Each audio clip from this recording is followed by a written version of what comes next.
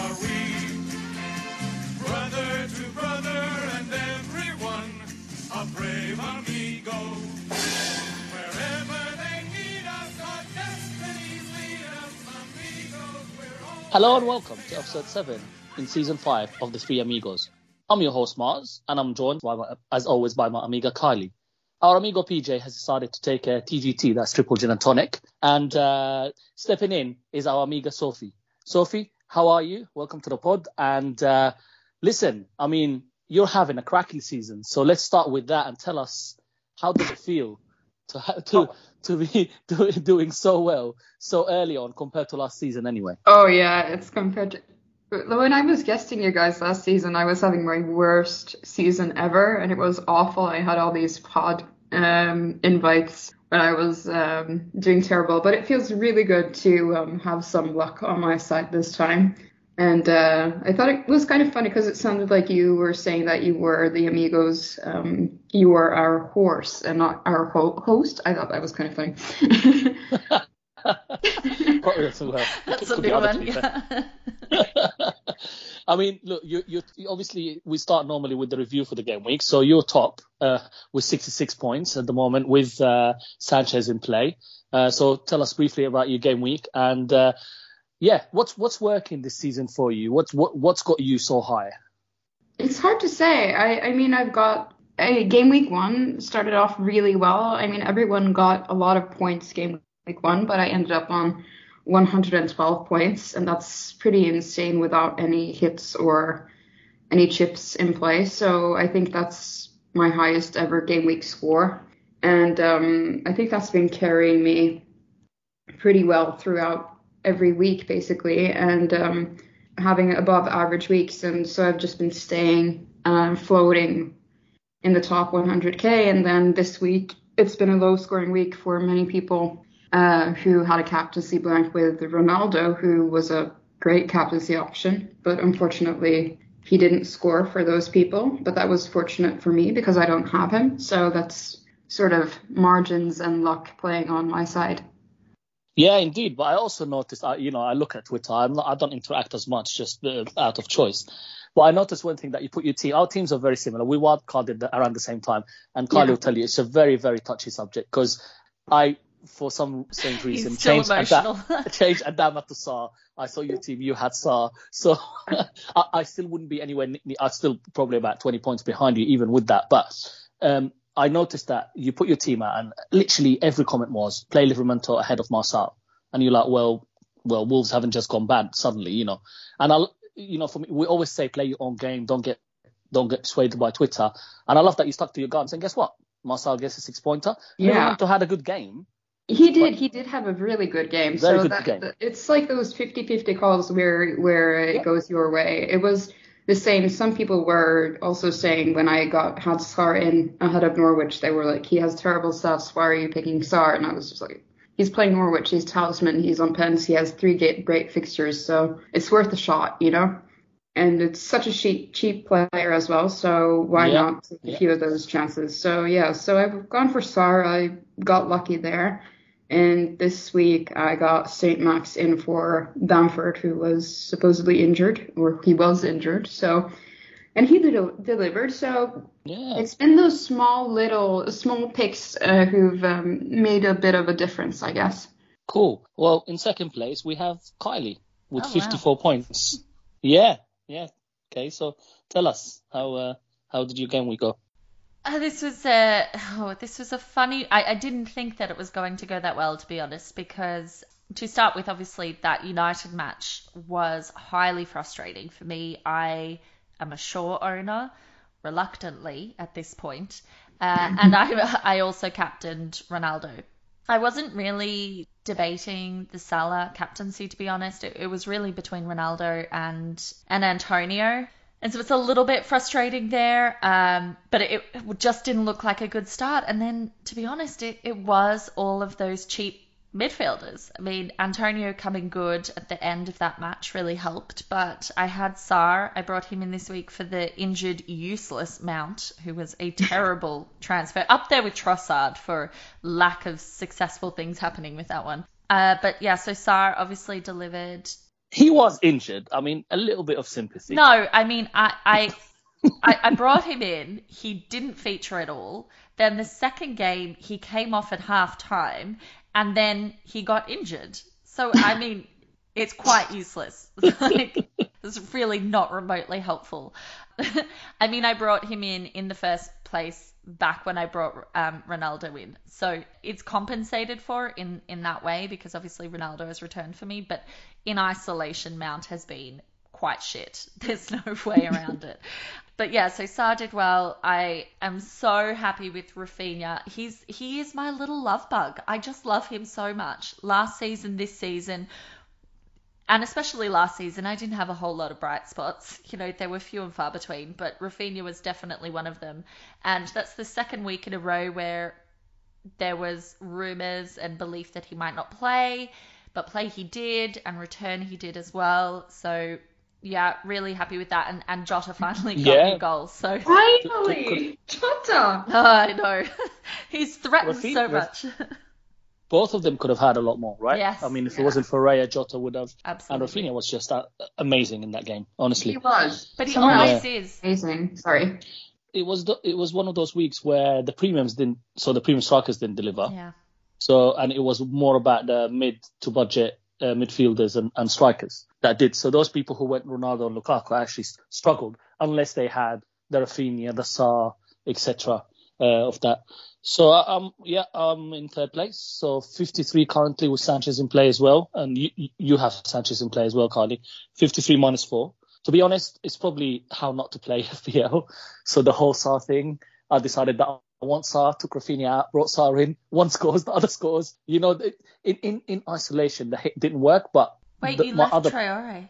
I did leave Traore because he had two. Well, I thought he had two easy fixtures, right? What he didn't play. Let's see what he does against Newcastle. Yes, he's still there. He's trolling you hard. He is. Yeah. I now want Rafinha back. So, you know, it's literally how not to play FPL. And I admit to it, for the last 2 weeks, it's been not my usual style of play. I got lucky, actually, because at 11:59 or 10:59 or whatever the deadline was, I decided to switch to play Jesus instead of Livramento, because I was just going to bench Jesus. I wasn't sure if he's going to start for City or not, and I thought it would be a tight game. But then I thought, you always advise people to play that attacker over the defender. Just do it. And I did it. Yeah. Literally with 1 minute to go. The hit in isolation didn't work. But my other move was actually Antonio from Bamford. So together, it's fine. But I didn't need to do the second one because I could afford Antonio without the hit. But yeah, anyway, look, even with Sophie in play, we're still mere average players compared to those at the top. So, Carly, you're going to do PJ's job, or give it your best shot anyway. Nobody can do it as well as PJ does. I'm talking about the voice of the radio, not the way he pronounces names. So obviously, I think I'm better at that, but I lack his specific tones. But I will try my best. So this week in the Amigos FPL Classic League, we have in joint fourth place with FPL Ukraine, it's Maxim Melanovsky. I think that was a relatively respectable effort there. Yeah, not bad.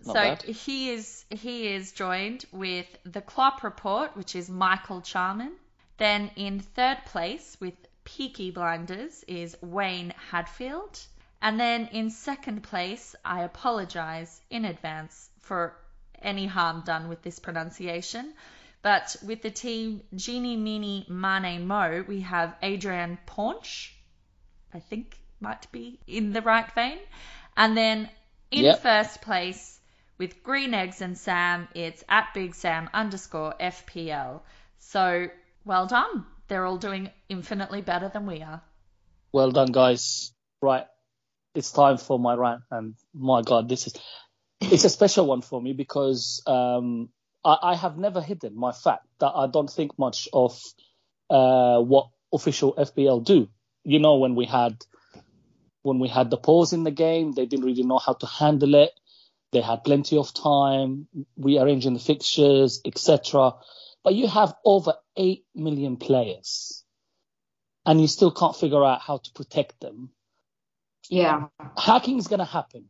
Fine. But at least have the decency sometimes to respond. Look, we're happy this season that there seems to be a person behind that account and they're bantering. Good, because it should be like that. Give and take, no problem. But these people, we say football without fans is nothing. Well, FPL without players is also nothing. And it's happened so many times where accounts, whether it's big or small, get hacked and you get no response. You get a standard email and nothing is done about it. We all are. I can't imagine whether I'm having a bad season or a good season, just suddenly turning up and my team is hacked. Clearly hacked, by the way, because no one is going to do minus 158. So for what? Some of these guys, when you look at their seasons, they're actually doing quite well. And then suddenly they're hacked. Now, that's for official FPL. As for the hacker, to be sad enough to do something like this, it must be a pathetic life. So, get a life, do something else, and yeah, Mozart. Yeah, I mean, I struggle with this one. I work in this industry, and it is unfathomable to me that a website with the scale of users that fantasy football has, over 8 million players and users, do not have, at a minimum, any form of multi-factor authentication is quite astounding. There are very small websites that would have that, and this is in no way advanced user security, but it is a minimum requirement, and they don't have it. So it's just kind of shocking. As to the motivation behind the people doing it, that's equally hard to fathom. There isn't financial gain to be had here, and frankly, you only really understand how hurtful it is if you're someone who plays the game. So it's a really strange situation that we continue to see happen, and I just would urge people to disconnect any connected apps and to maintain good password hygiene. That's all you can do. Exactly. No, completely agree. Right, let's move on now onto the topic. So, look, we talked a lot about premiums, but we want to show some love to the cheap price players. We're going to look at some of the cheap mids and forwards, as some of them have been chipping in with goals and assists. Gallagher tonight with an assist, which is proving vital for managers who are going with 3 to 4 premiums. So if you had Ronaldo, Lukaku, Salah, and let's say even TAA count as a premium, you need some of those fillers in your team. We're going to start with the mids, 6.5 and below. Actually, FPL Coach goes Jota replacements already on Sarr and Rafinha. So we want to look, we talked a lot about Jota, Sarr, Rafinha. I want to touch about the others that have not really been looked at in details, definitely not by us, not in too much detail anyway. So let's start with Everton, the trio of Everton, Doucouré, Townsend and Gray. Okay, these guys are key to Everton and are stepping up when the big boys got injured. DCL, Richarlison not playing, Coleman not playing. Those are big names for Everton, whether it's personalities or goals. And these new boys have stepped up and delivered. Any of them impress you? Who stands out? Are the fixtures good to go that? Some people have gone for one of them. Would you go for one of these guys long term? So it's tricky, right? Because definitely a few weeks ago I was looking at, like many, at Gray in particular. He was a really nice price point. I mean, he still is for what he's delivering at 5.8. He's obviously had 3 price rises since the season began. I think an optimal time to jump in on them would have been a few weeks ago, because we're now looking at fixtures that, they're not horrible, but they aren't the amazing fixtures that they were. I mean, bear in mind, they did just play Norwich. So that has to be factored in. They've got United, West Ham, Watford, Wolves. Please don't forget the hashtag no disrespect, please.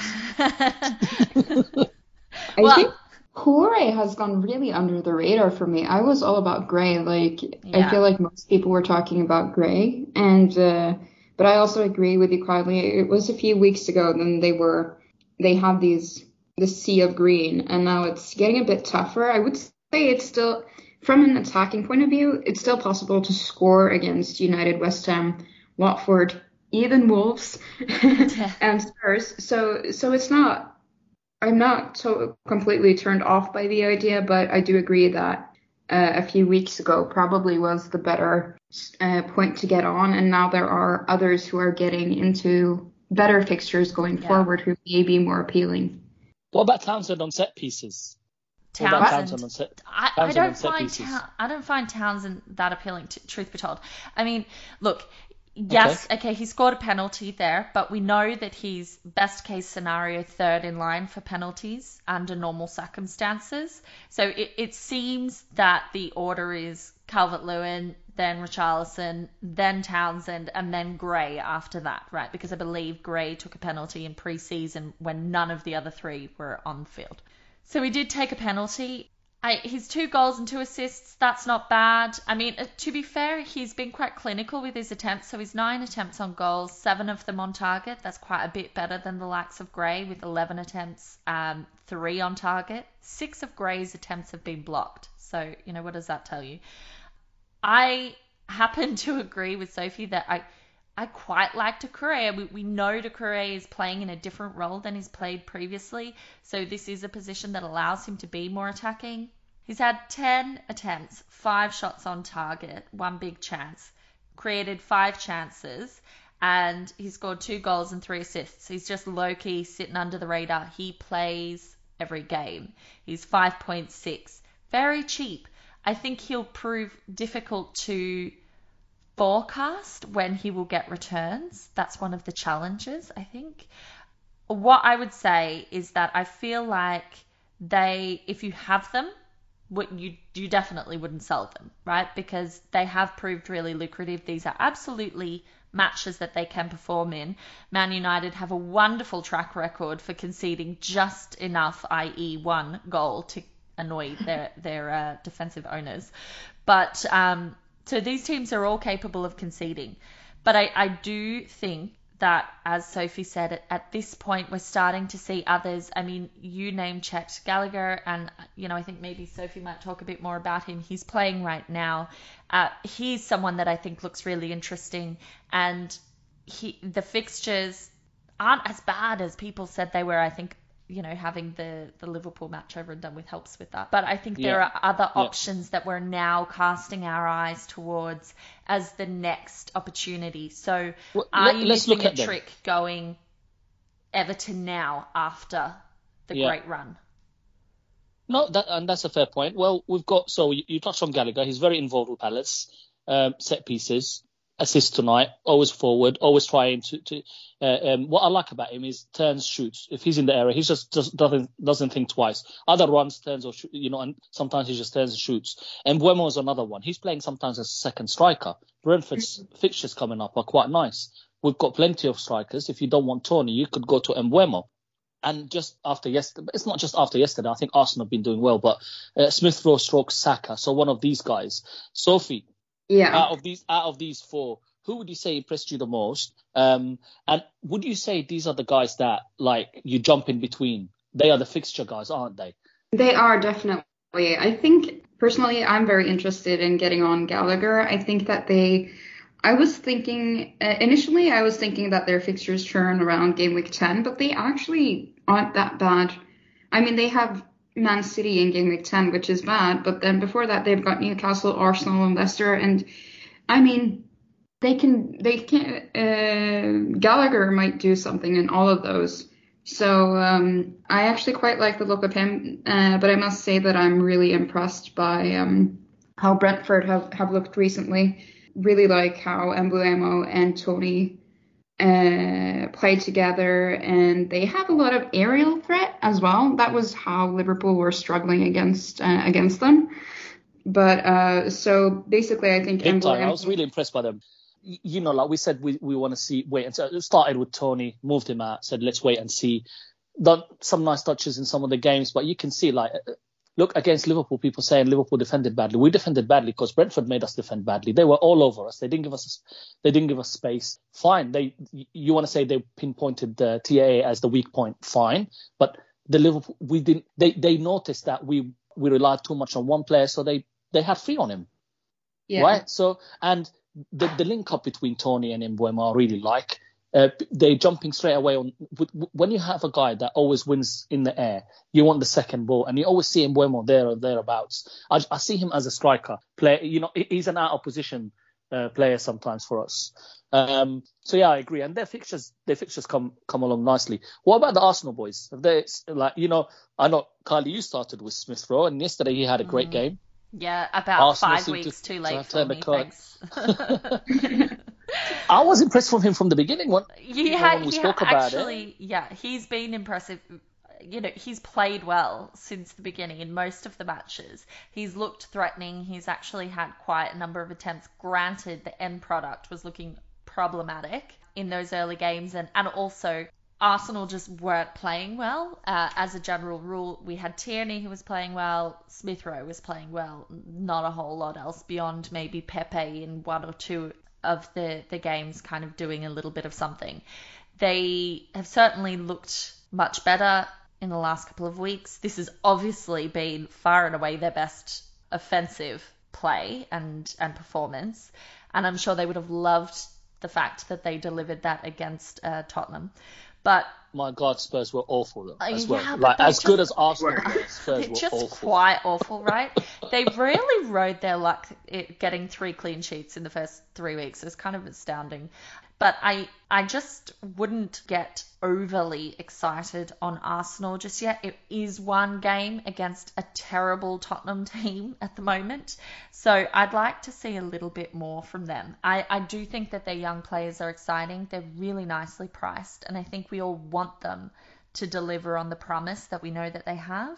Consistency is something that I would be a bit concerned about. Yeah. So Yeah. I think if we see them deliver again and really look like they're a team that's starting to make some headway in this season, then I think they could be lucrative buys from an FPL perspective. Agreed. London Derby is normally a high-scoring game, to be fair. Right? Yeah. Yeah, I 100% agree. And there's also, I mean, they faced Burnley and Norwich and they won both of them, but they won them 1-0. Yeah. That's not, those are games that you would suspect that they maybe, against Norwich. That's the one fixture you expect players. I mean, Everton scored, 2 goals, or was it 2 or 3 goals without a striker?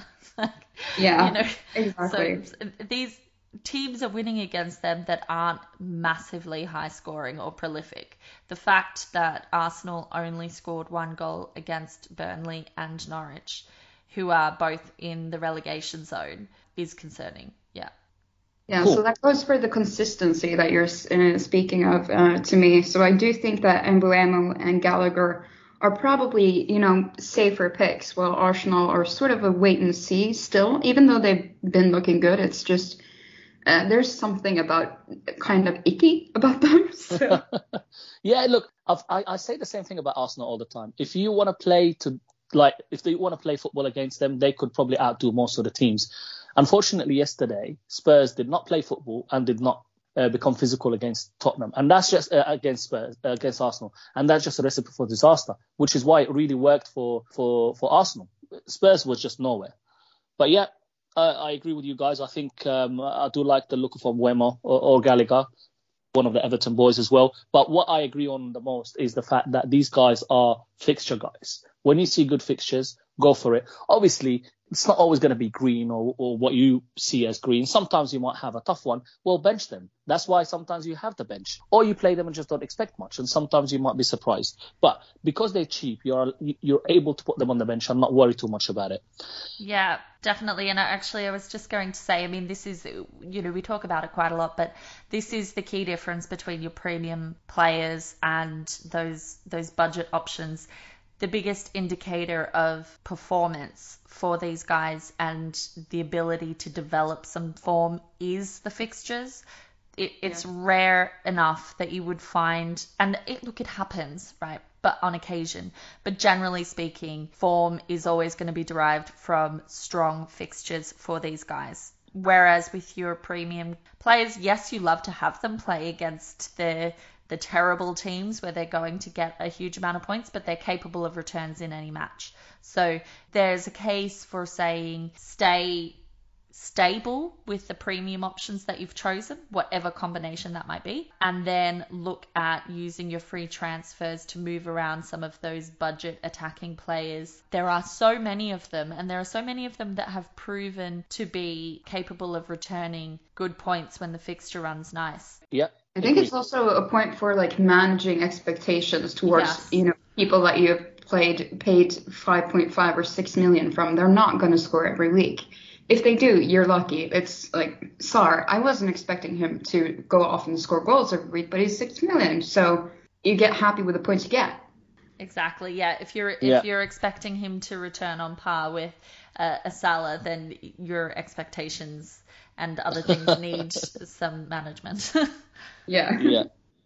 Right. Let's move on to the strikers now. Yeah. So the cheap strikers, many people who went with Ron and Ron double are looking for that third spot. Tony, we just touched on Brentford. Tony seems to be settled now. Good fixtures coming. Kay, would you say he's on your radar? We said Mbeumo is an option. Would you say Tony's on your radar? They've got some nice fixtures coming up. So yeah, I definitely think that Tony is someone that people will be considering, particularly given the fact that Brentford's performances have been really strong, and he has started very respectably over the first few games of the season. But I think the major challenge with him is it's more to do with the competition that he has in our minds for those positions. Antonio is a huge one that comes to mind. He is not someone that I, and I assume many others, are going to be looking at selling anytime soon. They still have decent fixtures, and frankly, he has just been so strong this season that there's no way I want him out of my team. So then, with 2 more forward positions available, everyone is going to have at least one of Romelu Lukaku or Cristiano Ronaldo. So that some people might have both. It really depends on your forward strategy. But if I assume that I only have one, that's my second forward, and then I really have to debate the merits of, do I want an additional premium? Do I want to stay with the strategy that I currently have, which is very cheap third forward, and invest in midfield? Or do I want to consider someone like Calvert-Lewin or Bamford? They are currently injured and unavailable, but they will be back in the next couple of weeks, and we don't have to cast our minds too far back to when they were both appealing to people and everyone was diving on these guys as an ideal complement to Antonio and either Ronaldo or Lukaku. So I think it's really hard to find a place for Tony in the long run. That's not to say that he won't be a decent option for people. It's just that we have limited space for these players, and I don't know that he necessarily competes strongly enough in my mind for those spots. I think possibly Mbeumo might be more interesting to me just because his price point is really handy to have as a midfielder, even though arguably Tony might be the better long-term pick. So it's less about anything to do with him. He's doing the right things, but it's just hard for him to justify selection over some of the other options. No, it's fair. It's funny because the way I put the question is I said people who have Ronaldo and Lukaku. Now, those people might also want Antonio, and sometimes you just go 3 up top strong. The other way it could work is if you have one of them plus an Antonio and then you have a third spot, and that third spot can be the one that moves. You know how we said for the cheap midfielders you move them around? Well, for the cheap forwards you could actually do Tony, then an Armstrong or a San Maximilian depending on those fixtures. And you keep one premium, Ronaldo or Lukaku, depending on the fixtures. And then you've got that price point for Antonio when he stops, or if he stops, you've got Bamford or whatever. So, look, I agree with you. I think he does have good fixtures coming. I'm quite impressed with the way he plays. What impressed me about Brentford is they play as a unit. They've got set pieces as well, down to the T. The goal against Liverpool, the first one, is so underrated. Yes, we should have defended it better. But the run, the disguise, the flick from Tony, that was all off the training field. And these guys will have a lot more set pieces like that involving Tony because he is the centerpiece there. But I also agree with you that Mbeumo, for his price and with the cheap midfielders, as a good option as Tony from Brentford. Sophie, Watford, people went for them. People went for them. If they don't have Sarr, there's King, there's Dennis. Yeah. What do you think? I really like, I think maybe Hindu or PJ might have been more passionate about this rant because he's got King in his team. Yeah. But I've noticed also by watching Watford, I think that the link up between King and Sarr is a really good one. I really like it. I do actually, for the time being, prefer King to Dennis. I just think that he creates, it's just the whole situation with King and Sarr working together. I think they're a very good fit. It seems like they have great chemistry. So I actually do prefer King to Dennis for the time being, but I prefer Sarr most of all because he's the talisman. He's on penalties. He has all of that, and I would be a bit skeptical of doubling up on Watford. But if you don't have Sarr and you're interested in getting someone, then maybe King could be a decent differential. I mean, if he hadn't had that one goal offside this weekend, he would have been up for a 12-pointer or something. Yeah, so he's been looking really good. And that's, I don't know, what do you guys think? Yeah, I tend to agree. Go ahead. I think King isn't necessarily as nailed, if I recall, but maybe it's just that he had a sort of slower start to the season. I'm not entirely sure. Let me actually just have a quick look at his minutes. Yeah, so he didn't play in the first game, 25 minutes after that, 64, then 52 and 90 in the last 2 minutes. So it could just be a case of them integrating him in, and now we're starting to see him play more minutes. In which case, that's great news for him. I definitely agree with you, Sophie, that his chemistry with Sarr is something that's really compelling. We are seeing them work really well together. We've seen King succeed in the league before, particularly when he was with Bournemouth in that breakout season that he had. So he is someone that's quite interesting to me. Dennis has obviously done really well as well. I think we feel a little bit more reassured about who the people are. I mean, we've talked about Watford having 47 strikers, which was all a bit ridiculous. But I mean, Dennis and King seem to be the guys. Sarr is absolutely the number one pick. He's also he's the nailed one. He has so much about him. So I believe he's also on penalty. Yeah, he took them when Deeney was in there. Obviously, Deeney's left. There's a debate that King, because he's also a good penalty taker, could take them. So we don't know. It's another Ronaldo. Yeah. But I do think that actually the whole forward situation, or them having that many strikers, is actually something to bear in mind, because they have a gazillion strikers. And if King has one bad game or two, will we see him still continue to be in the lineup? I'm not as sure. I'm not sure if I think he's secured his spot for now, but how long will it last? That's sort of a risk in that sense.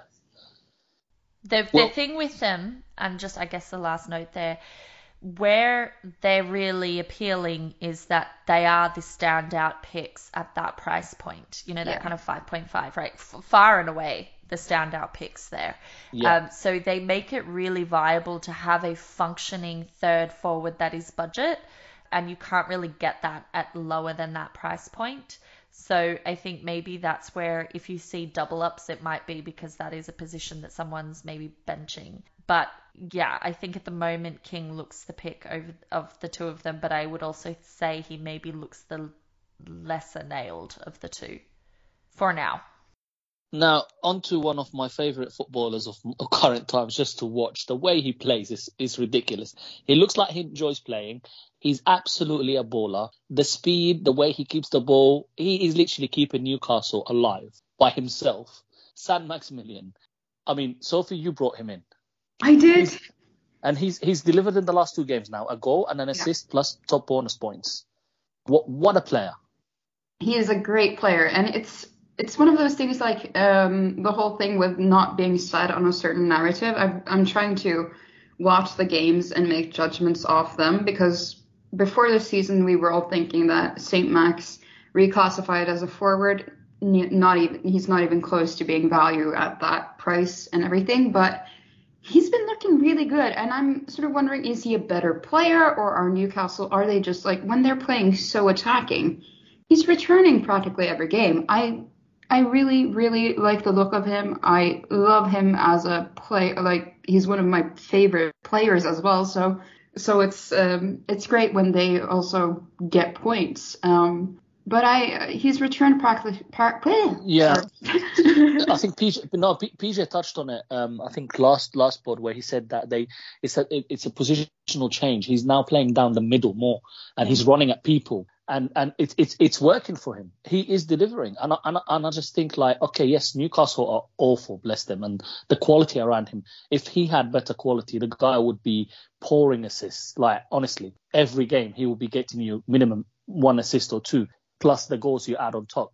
So I agree with you. At the beginning, I think when we saw that he was I still think he's not a forward. I think I see him more as an attacking midfielder. But anyway, it doesn't matter. He is delivering, and at that price, I think he's worth it. Again, and it's also when we don't have the likes of Bamford and DCL available, you sort of have to look other places. And I was looking at him, and actually, of all people, I was looking at Wood.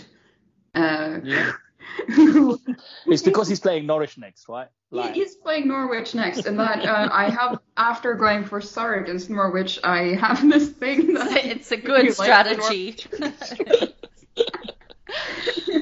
But Wood is also, I mean, he is the striker who I trust the most of the Burnley players, and he's, he's a, what did you say? Like, he's the definition of nailed. He's not going to be rotated. Yeah.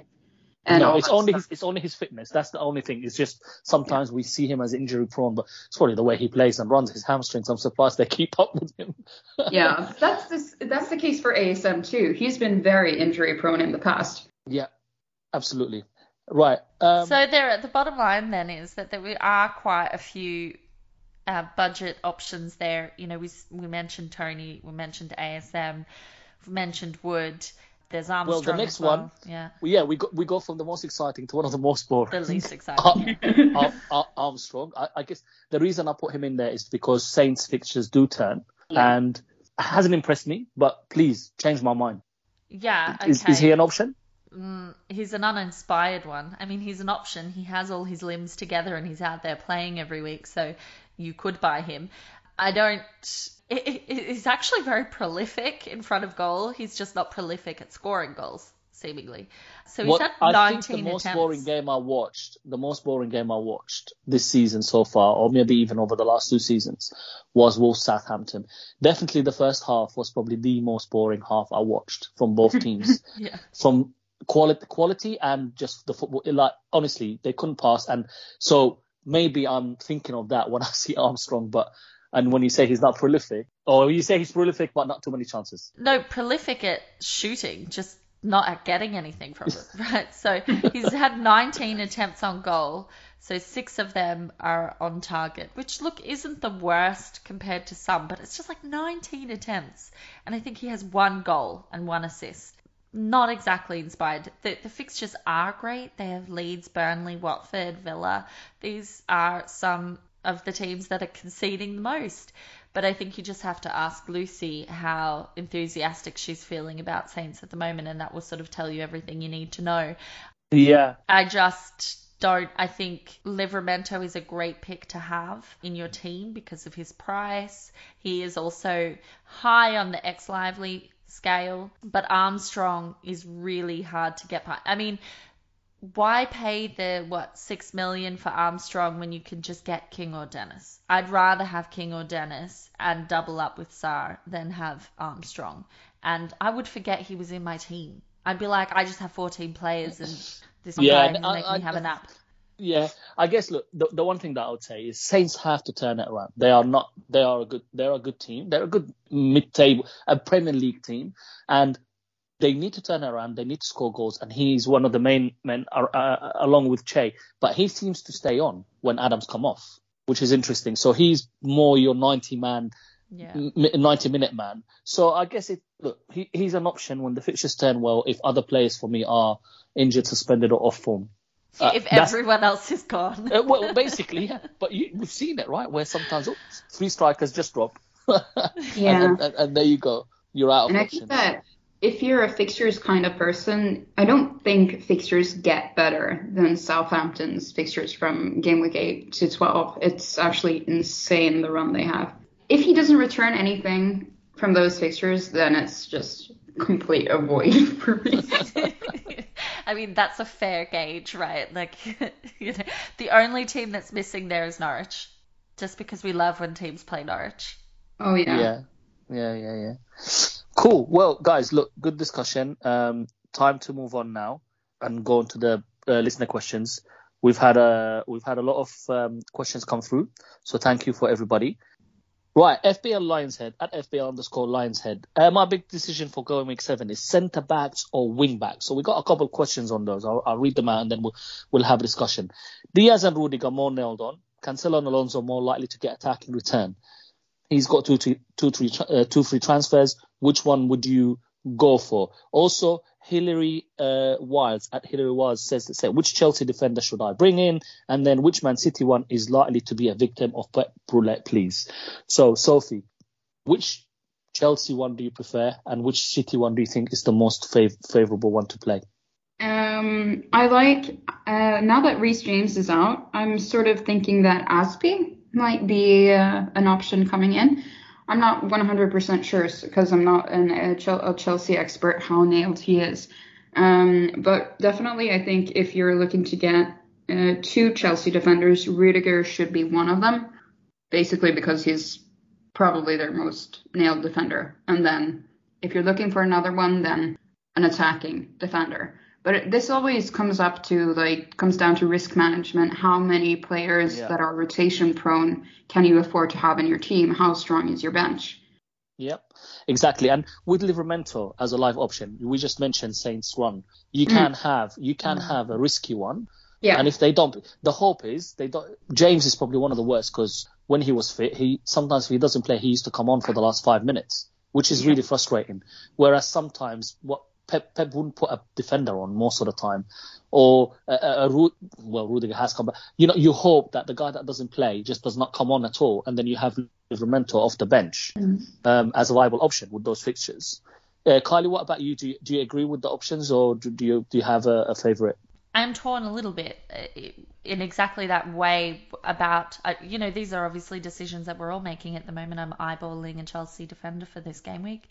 And the Alonso versus Rudiger debate has kind of gone around and around my head. Yeah. I want to be... I'm playing more pragmatic this season. Not taking hits, not doing crazy moves, not at this point anyway. So Rudiger is a consistent choice for how I'm playing this season so far. But I still it's nostalgia with Alonso, and it's also it would be easy with Alonso if he'd already been rotated. But the fact that he's consistently playing, it's like it lures you in. You're like, maybe he is. Maybe he's actually got that nailed down. But even though Chilwell is there lurking, and there's no way that Chilwell is going to be happy about not playing at all. So it feels like a trap. But I would completely agree with you that I think there's enough upside there. And given the likes of budget options that are available to us, if we feel that Alonso won't come on, it's worth doing because you've got a viable someone to come off the bench for you. And that really is the what about the difference City maker. boys? City boys? I'm Cancelo. Cancelo's on fire. He is on fire, but I still think I'm actually more inclined to go with Diaz there. Really? Yeah, I think I am. I just don't trust that Pep will keep. Even though options are more limited now than they were, there's just something about Diaz that is so reliable. And I do feel like maybe if I'm gonna go with the slightly riskier option for one of the teams, I probably don't want to do it with both. So for me, it's either like Cancelo and Rudiger or maybe Diaz and Alonso, that kind of combo. So I have to decide which of them I think where I want to kind of go for the more exciting option, Chelsea or City. Yeah, that's and absolutely fair. I'll be honest, I do think Cancelo is so much promise, but I feel like Alonso more regularly returns on his potential than Cancelo does. So that's why I think Diaz and Alonso might be the combo that I go with. You think Alonso delivers more than Cancelo on his potential? So over the course of them playing, Alonso has, and I mean he's gotten assists and everything, whereas I feel like Cancelo he monster hauled on one of the occasions last season, but I do feel like last year certainly so much promise, but it doesn't always Yes, eventuate. agree. That's what I mean. Agree. Yeah. Although I think he's had 2 double digits so far this season. Yeah, Definitely I one mean, last week. he definitely seems to be improving. So Yeah. that could be completely out the window this season. But all we've got to go on is prior judgment. I think Agree. There's And what- risks with all. Yeah, what I would say is I know it's frustrating. I know prices are moving. Don't make a move before the Champions League games.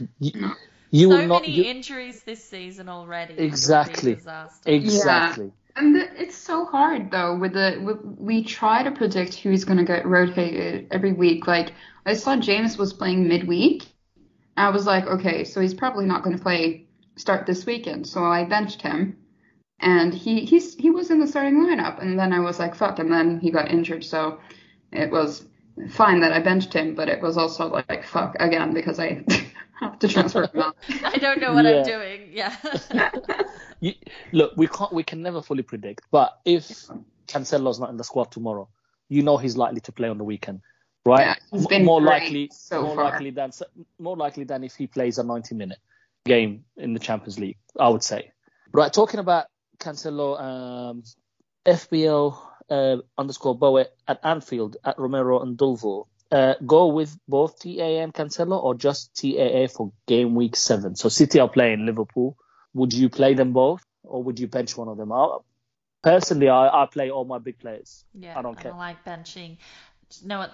The one time I benched a semi-premium was last year when I benched Shaw. I think it was against Tottenham, and that was the It one. was against City. He scored a goal. Oh, that was the one, right? Exactly, against City. Then, yeah. So he scored a goal, and he was on my bench. It's just not something you can do because again, you can't predict results. And look at the City Chelsea match. There was only one goal for City in that, a deflected goal. Then you look at the Chelsea Liverpool match, even down to 10 men for Chelsea, was still, so I just think that between those 3 teams, we looked at I looked at the stats for Brentford last week, but as part of that comparison, what was exposed was the massive difference between the rest of the league and Liverpool, City and Chelsea's defences.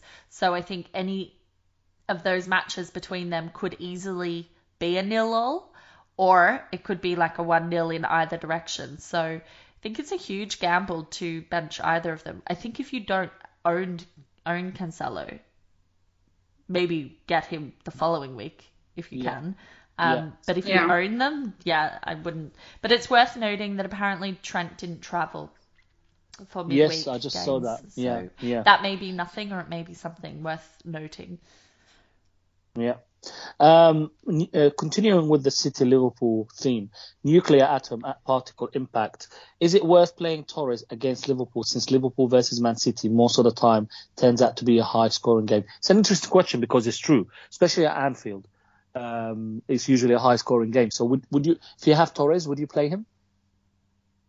I think if you have Torres, you've had him for the last 2 blanks. 2 benchings. And then the blank before that. So I don't think that there's a lot of Torres owners who actually have had any points from Torres. I'm not sure if they're going to want to stomach holding him. And I think the Liverpool match will probably spook the majority of remaining owners. I do agree with you. I mean, if I knew he was playing, then I'd be tempted to hold just because it's a high stakes game and it can be high scoring. These matches like this are really unpredictable. We just don't know. Is it going to? It feels always like it's either going to be low scoring 0-0 draw, or high scoring and end to end. So I don't know. I think Basically, if you have him in your team, it's hard to bench him against Liverpool. I think you either sell because you think that there's a much better alternative, or you play and hope. The thing is, look, you have him in your team, and most likely you're thinking right now to bring in either City defenders or Chelsea defenders or a Lukaku. Yeah. So Torres is not a fire you need to put out. So if he doesn't, this is what I would do if he was in my team. If he plays this Champions League game, I'll probably bench him and look for somebody else, especially if he plays the full game. If he doesn't play, then I'll probably start him. But otherwise, if you're not sure, always start and rely on your bench. I don't think unless you have no other fires, I wouldn't be moving him on. I don't know if there's you. other priorities for everyone this week, aren't there? Yeah, That's exactly. the thing. Many have Shaw and have to pay attention to the extent of the injury there. That's sort of what I'm thinking that many might have Yeah. other fires to put out this week. That was why I was thinking that probably benching Torres isn't what you're going to do. It's not going to be the biggest concern. But if it is your biggest concern, then good on you. Then Yeah. we're jealous. Yeah. Continuing with the City theme, the dude Morpheus, at the dude Morpheus, Jack Grealish, great calves, loves the sex party, not too smart off the pitch, decent player on it. 6 league starts for the team with the highest XG in the league. Decent attacking option after the international break. Jimmy the Claret at Claret FPL says, I have to downgrade Mane to be able to offload Chelsea defender. Given Liverpool just got done over by Brentford, is Grealish a good option? Now, I called him out on that. I was like, done over? It was 3-3. Like, and then what he meant was, well, they scored 3 goals, so do you think Grealish can, Mane didn't deliver, do you think we can swap him to Grealish? So, Grealish, is he a valid option now from 6 starts on the trot for City? Assists, I think he's got a couple of goals. What do we think about Grealish? Not his hair or calves. I have to be honest, I don't really find City's, this feels such a strange thing to say, but I don't really find City's attack that appealing at the moment, which is really counterintuitive because they can be so prolific in front of goal.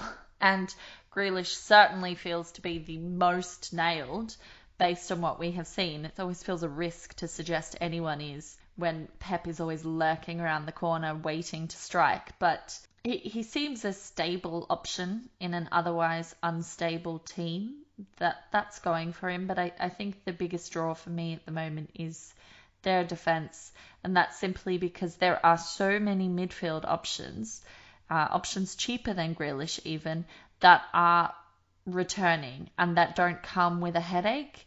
So I think that's why we're finding that the likes of Grealish and others in that team are being overlooked, because he's not outperformed other players in the medium to low end of midfielders. So why would we now his fixtures are turning, so we could see them run I agree with you. I agree with you on City. It's interesting because the only reason I had Jesus is because it was a 1-week punt against Saints at home.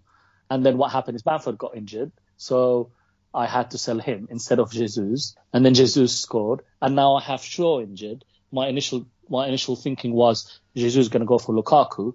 But now if Shaw's out, do I just go for a Chelsea defender and wait a week? Yeah. Is Lukaku, are Southampton going to do to Chelsea what they did to City? So I just have, but the City players, I'm not fussed if I have one of their attackers for a few reasons. One is all this rotation crap. And secondly, they're all low owned. That honestly, they're not going to harm you if you don't have them. Versus the same players around them in the same price. So I know people don't like and I'm not talking just, but it's a reality. They're not highly owned, so they won't hurt you. You will move up, but you won't move down. I guess that's what I'm trying to say. But at the same time, you don't have the benefit of shared risk then, right? Because because they're not highly owned, then other people aren't necessarily suffering in the way that you are when those people are rotated, and their Benramas and the like might get actual returns. So could hurt you more, exactly. No doubt our tune will change throughout this season. It is early days, but they certainly struggling to compete with some of the other ideas that we may have for transfers in our team. I really agree with you both. I think maybe one of the things that has helped me come off to a good start this season via last season is that I've avoided City players entirely. And it's just because of that rotation. And so far, I don't really know what to expect of them either. Like last season, we have this expectation that they will score 10 goals a game. And we know that they can, but a lot of the times they don't. And last season, KDB was like firing off shot after shot after shot, and he was blanking all the time. But that could be a thing that changes now. I mean, if KDB gets up to speed and then you have Grealish there as well, who has been looking great, I think Grealish can be a cheap and nice option who returns a lot. But for me, I'm still sort of edging on the wait and see. Maybe he can be a good replacement for Jota for those who have him. They're sort of around the same price range, but I don't know. There's the whole rotation uncertainty thing I don't like. I'm the same as you, Sophie. I decided to avoid them, and like I said, because of what happened last season, because I had 3 of them, and you get excited and then you get not enough. And in fact, I think not last season, the season before, it was one of the reasons that I didn't have a great season, because the thing is, you don't want to let them go, because it's always good fixture after good fixture after good fixtures, and then you get the rotation, or you get the promise of points but hardly anything, and it becomes frustrating. And yeah, like I said, the only reason I had Jesus is because it was meant to be a 1-week punt, but now it could be a bit longer. But okay, enough about City. Let's switch to the other Manchester team. Stadium of Sports.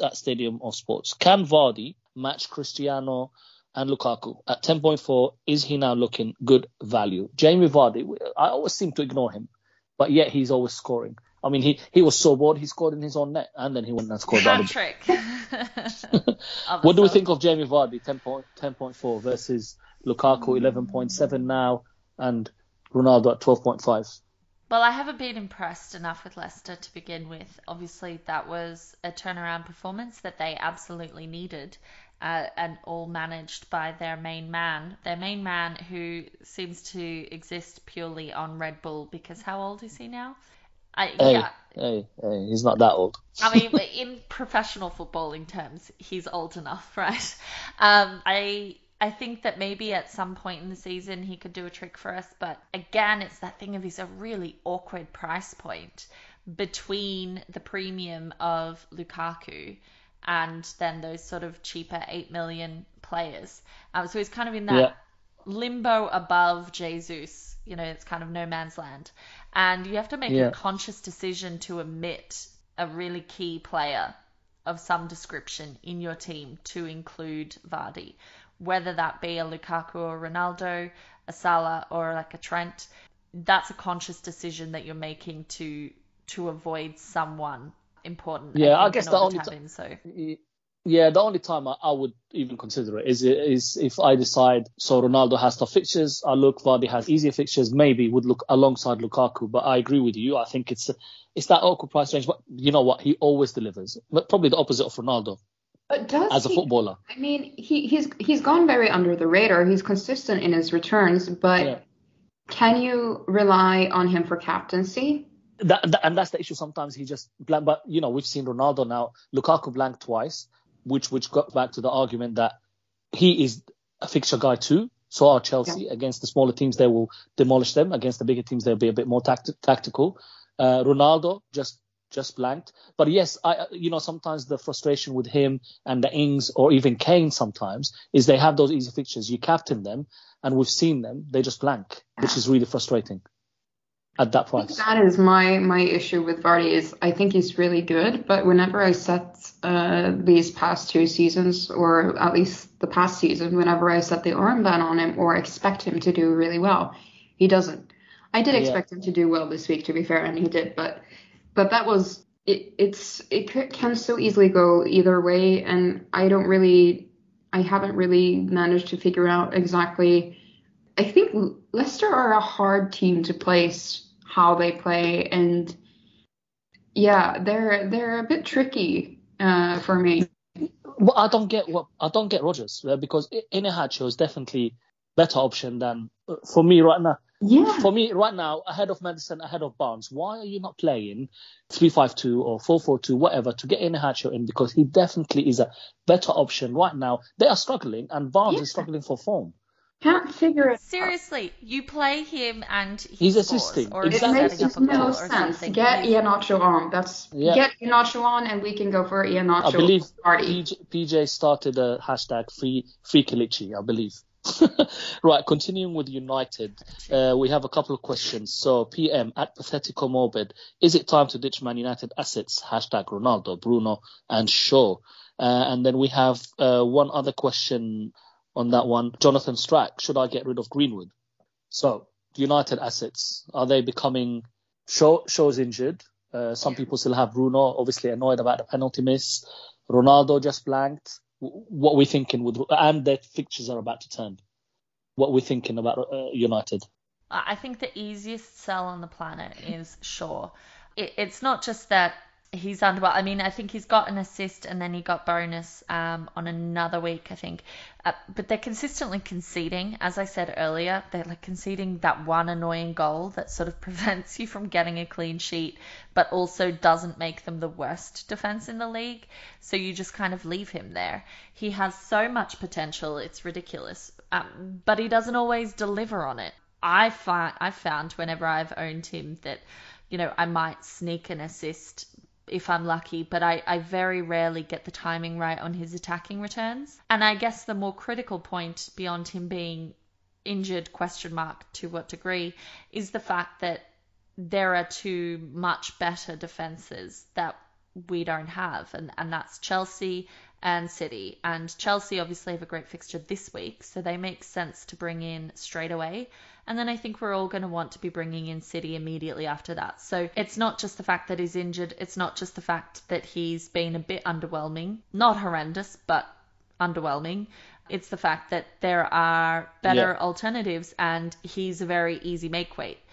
So I think Bruno, I mean, I'm not sure why anyone has Bruno at this point, just on form at the moment, just because he has done very little and he's very expensive. He's in that full-on premium bracket, and so you're missing out on someone else. And I'm surprised if people... He obviously smashed it in game week 1 with a hat-trick. Lovely, we all had him then. But since Ronaldo joined, I think he's just got the one goal. In Ronaldo's first match, I believe, which was a compensation factor for those who didn't make that move. It does feel like it's all Ronaldo if you are going down the United attack. I don't think you have to get rid of Ronaldo. I think he will return. But I think Bruno and I think probably Greenwood as well are surplus to requirements with these fixtures. Yeah. I think Ronaldo is the only one that I would be kind of... It's interesting. I was watching the game. And even then, many of us might sell him. I was watching the game and I still don't see Green. We talked about this that United have to adapt their game, and so many times Greenwood could have passed to Ronaldo, but decided to go, get into the box and shoot. And obviously, sometimes he's a good finisher, but in that game he against Villa, it wasn't happening. So for me, I see some. I wonder if Greenwood. I don't know if they will continue with him or Sancho will get a chance sooner or later. Again, if you have him, talking on Greenwood, they have Everton and then another game before their fixtures actually start. Leicester. So I think it's Everton and Leicester. Everton home, Leicester away. We just touched on it. Leicester a bit unpredictable, conceding goals. For me, I don't intend on selling Ronaldo until it comes to the Liverpool City games. So that's when I'm going to sell Ronaldo. So I agree with you, Carly, on that one. But with Greenwood, if you have other fires that we just talked about, the defenders, the injured players, again, if he's not injured, again, I think he'll continue playing for now because Sancho hasn't really hit the ground running. I do see them at some stage playing with Cavani and Ronaldo. Obviously, Cavani can't play every game. Would that impact Greenwood? Maybe. But for me, he's not a move yet.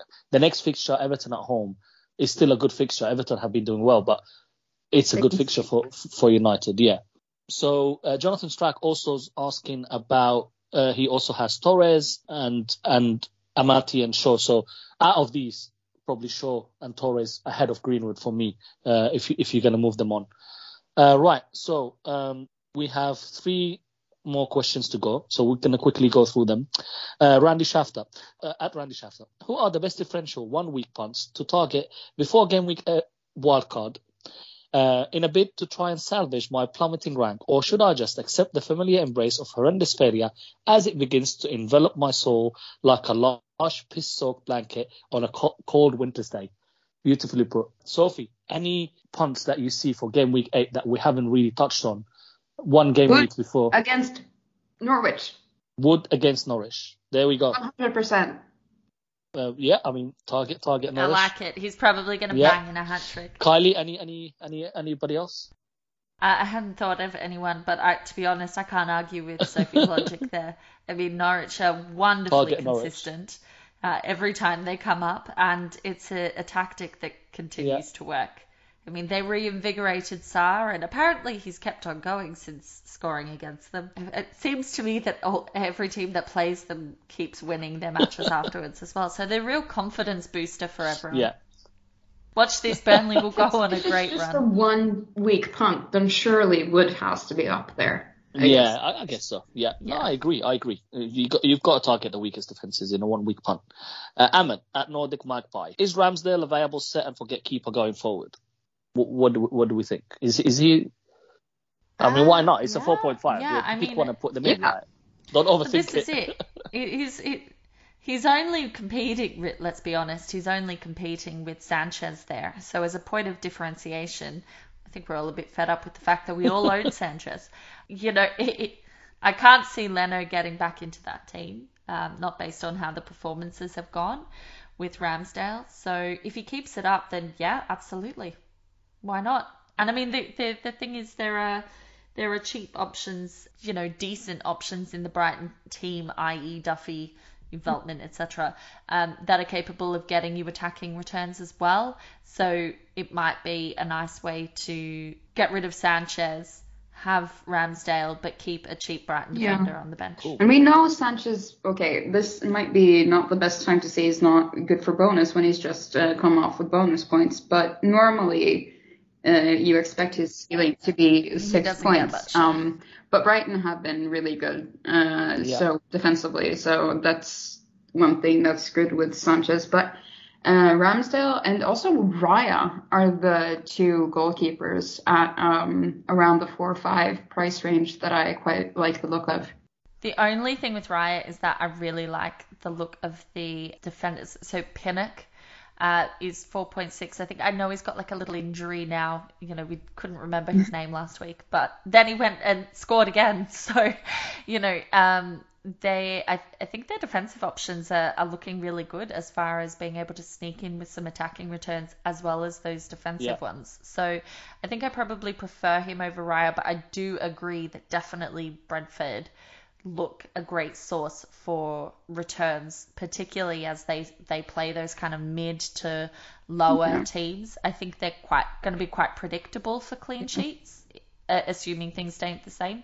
So there are actually a few options on the cheaper end for both goalkeepers and defenders, which we'll need given that we're stacking our defence with premiums as well. So Ahmed also asks, if Animals played FPL, which animal would win? Now, I cried when I saw that because with animal lovers on this pod, we could be here till tomorrow. So we really need to make this short, guys. Yeah, we don't have half an hour, we have a minute. So which animal? Well, I'm gonna start. Yeah, ostrich. Does ostrich counts, right? It's not a bird. Bird animal is the same, no? I mean, it's still an animal of some description. You know why? Do you know? What's the reasoning for this? Yeah, I'm curious. Completely blocking out any noise. They just do what they want. Head down in the sand. They pick their team, and they won't listen to any noise around them. No Twitter for them. They will just fly. And they're also dangerous.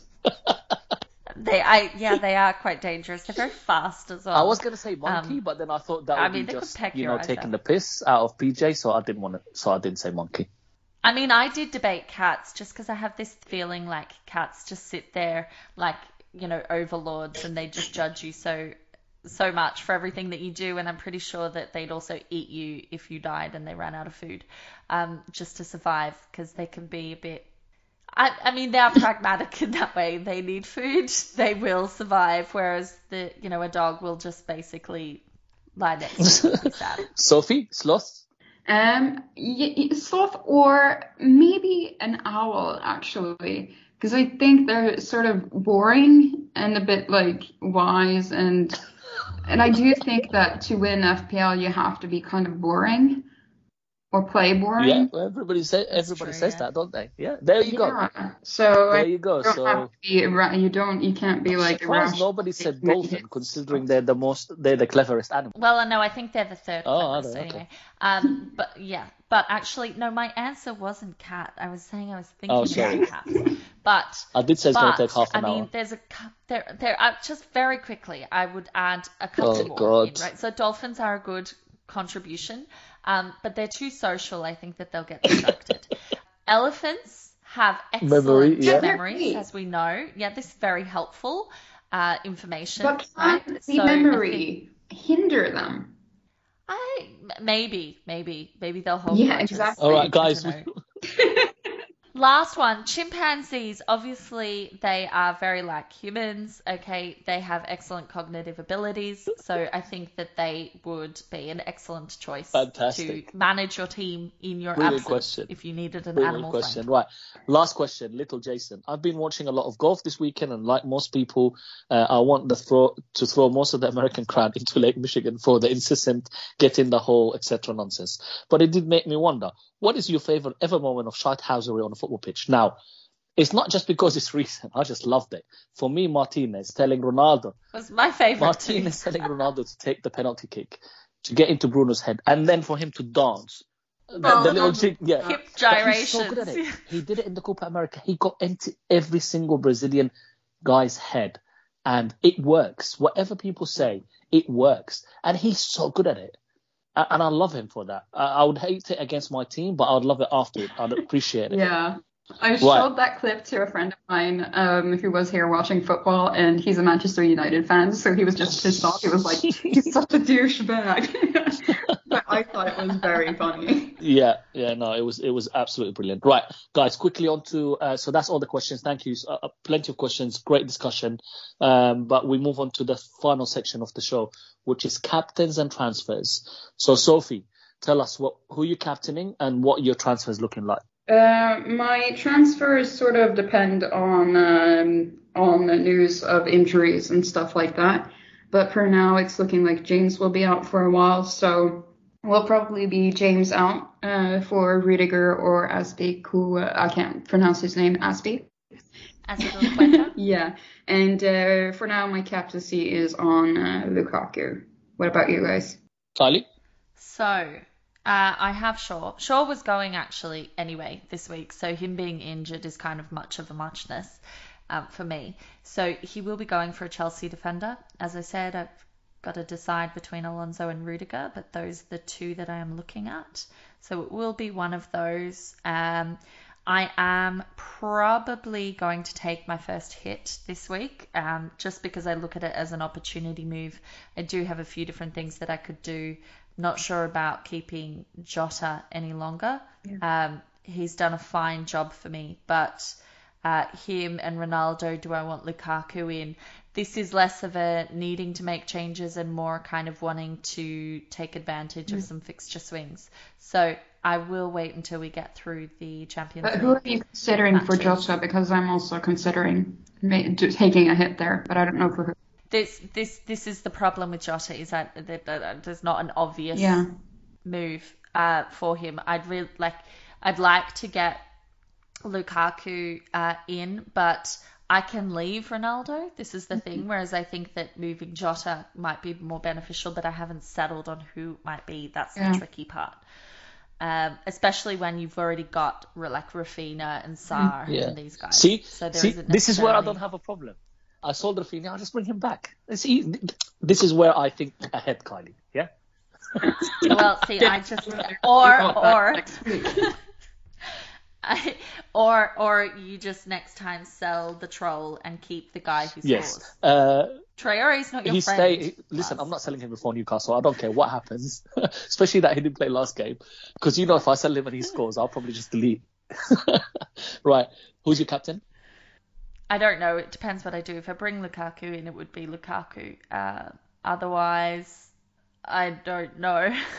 It won't be Salah. It might be like Antonio or something. I don't know. I might go not with Ronaldo. I'm not looking at Ronaldo against Everton. I was, but I'm feeling a bit bitter towards him at the moment. Interesting. So my captain was always going to be Ronaldo, blanking or not. But here's the thing. I have two things in my head. Jesus and Jota for Lukaku and whatever. I don't care who replaces Jota. Especially if Jota plays midweek. I see Firmino starting against City. And just like you guys, thank you, Jota. Brilliant. But with Firmino back, I think there's so many options. So if Lukaku comes in, he will take the captain because it's the easier fixture in my eyes. But if he doesn't, and because of the Shaw injury, it could be Shaw and Jota for Rudiger and Rafinha.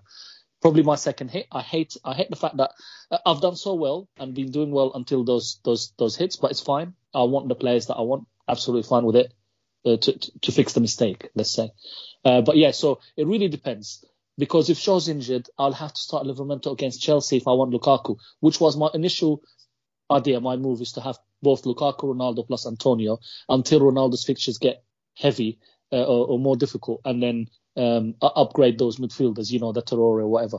But yeah, I will wait and see. I want to see how long Shaw's out for. I don't mind keeping him for one more game against Everton and bring Lukaku in. But if he's out for a long time, I'll probably just jump on the Chelsea defender. And yeah, if I don't have Lukaku, it will definitely be Ronaldo. If I do have Lukaku, it will be Lukaku. Right, so that's all we have time for. I think it's been a brilliant discussion. Thank you, Sophie, for stepping in. I have been Mars at Mars05. She has been Kylie at Kylie FPO. Don't forget our absent amigo, PJ at Hindu Monkey. She has been Sophie at Apple Juice, I believe. Is that right? Yeah? Appleseed juice, but it's different. Thank you. And don't forget to follow our account at 3Amigos FPO. Like and subscribe if you like what we do. That's the only thing we ask you to do. Good luck with your transfers and ideas. Hold off until after the Champions League. And stay safe. Adios, amigos.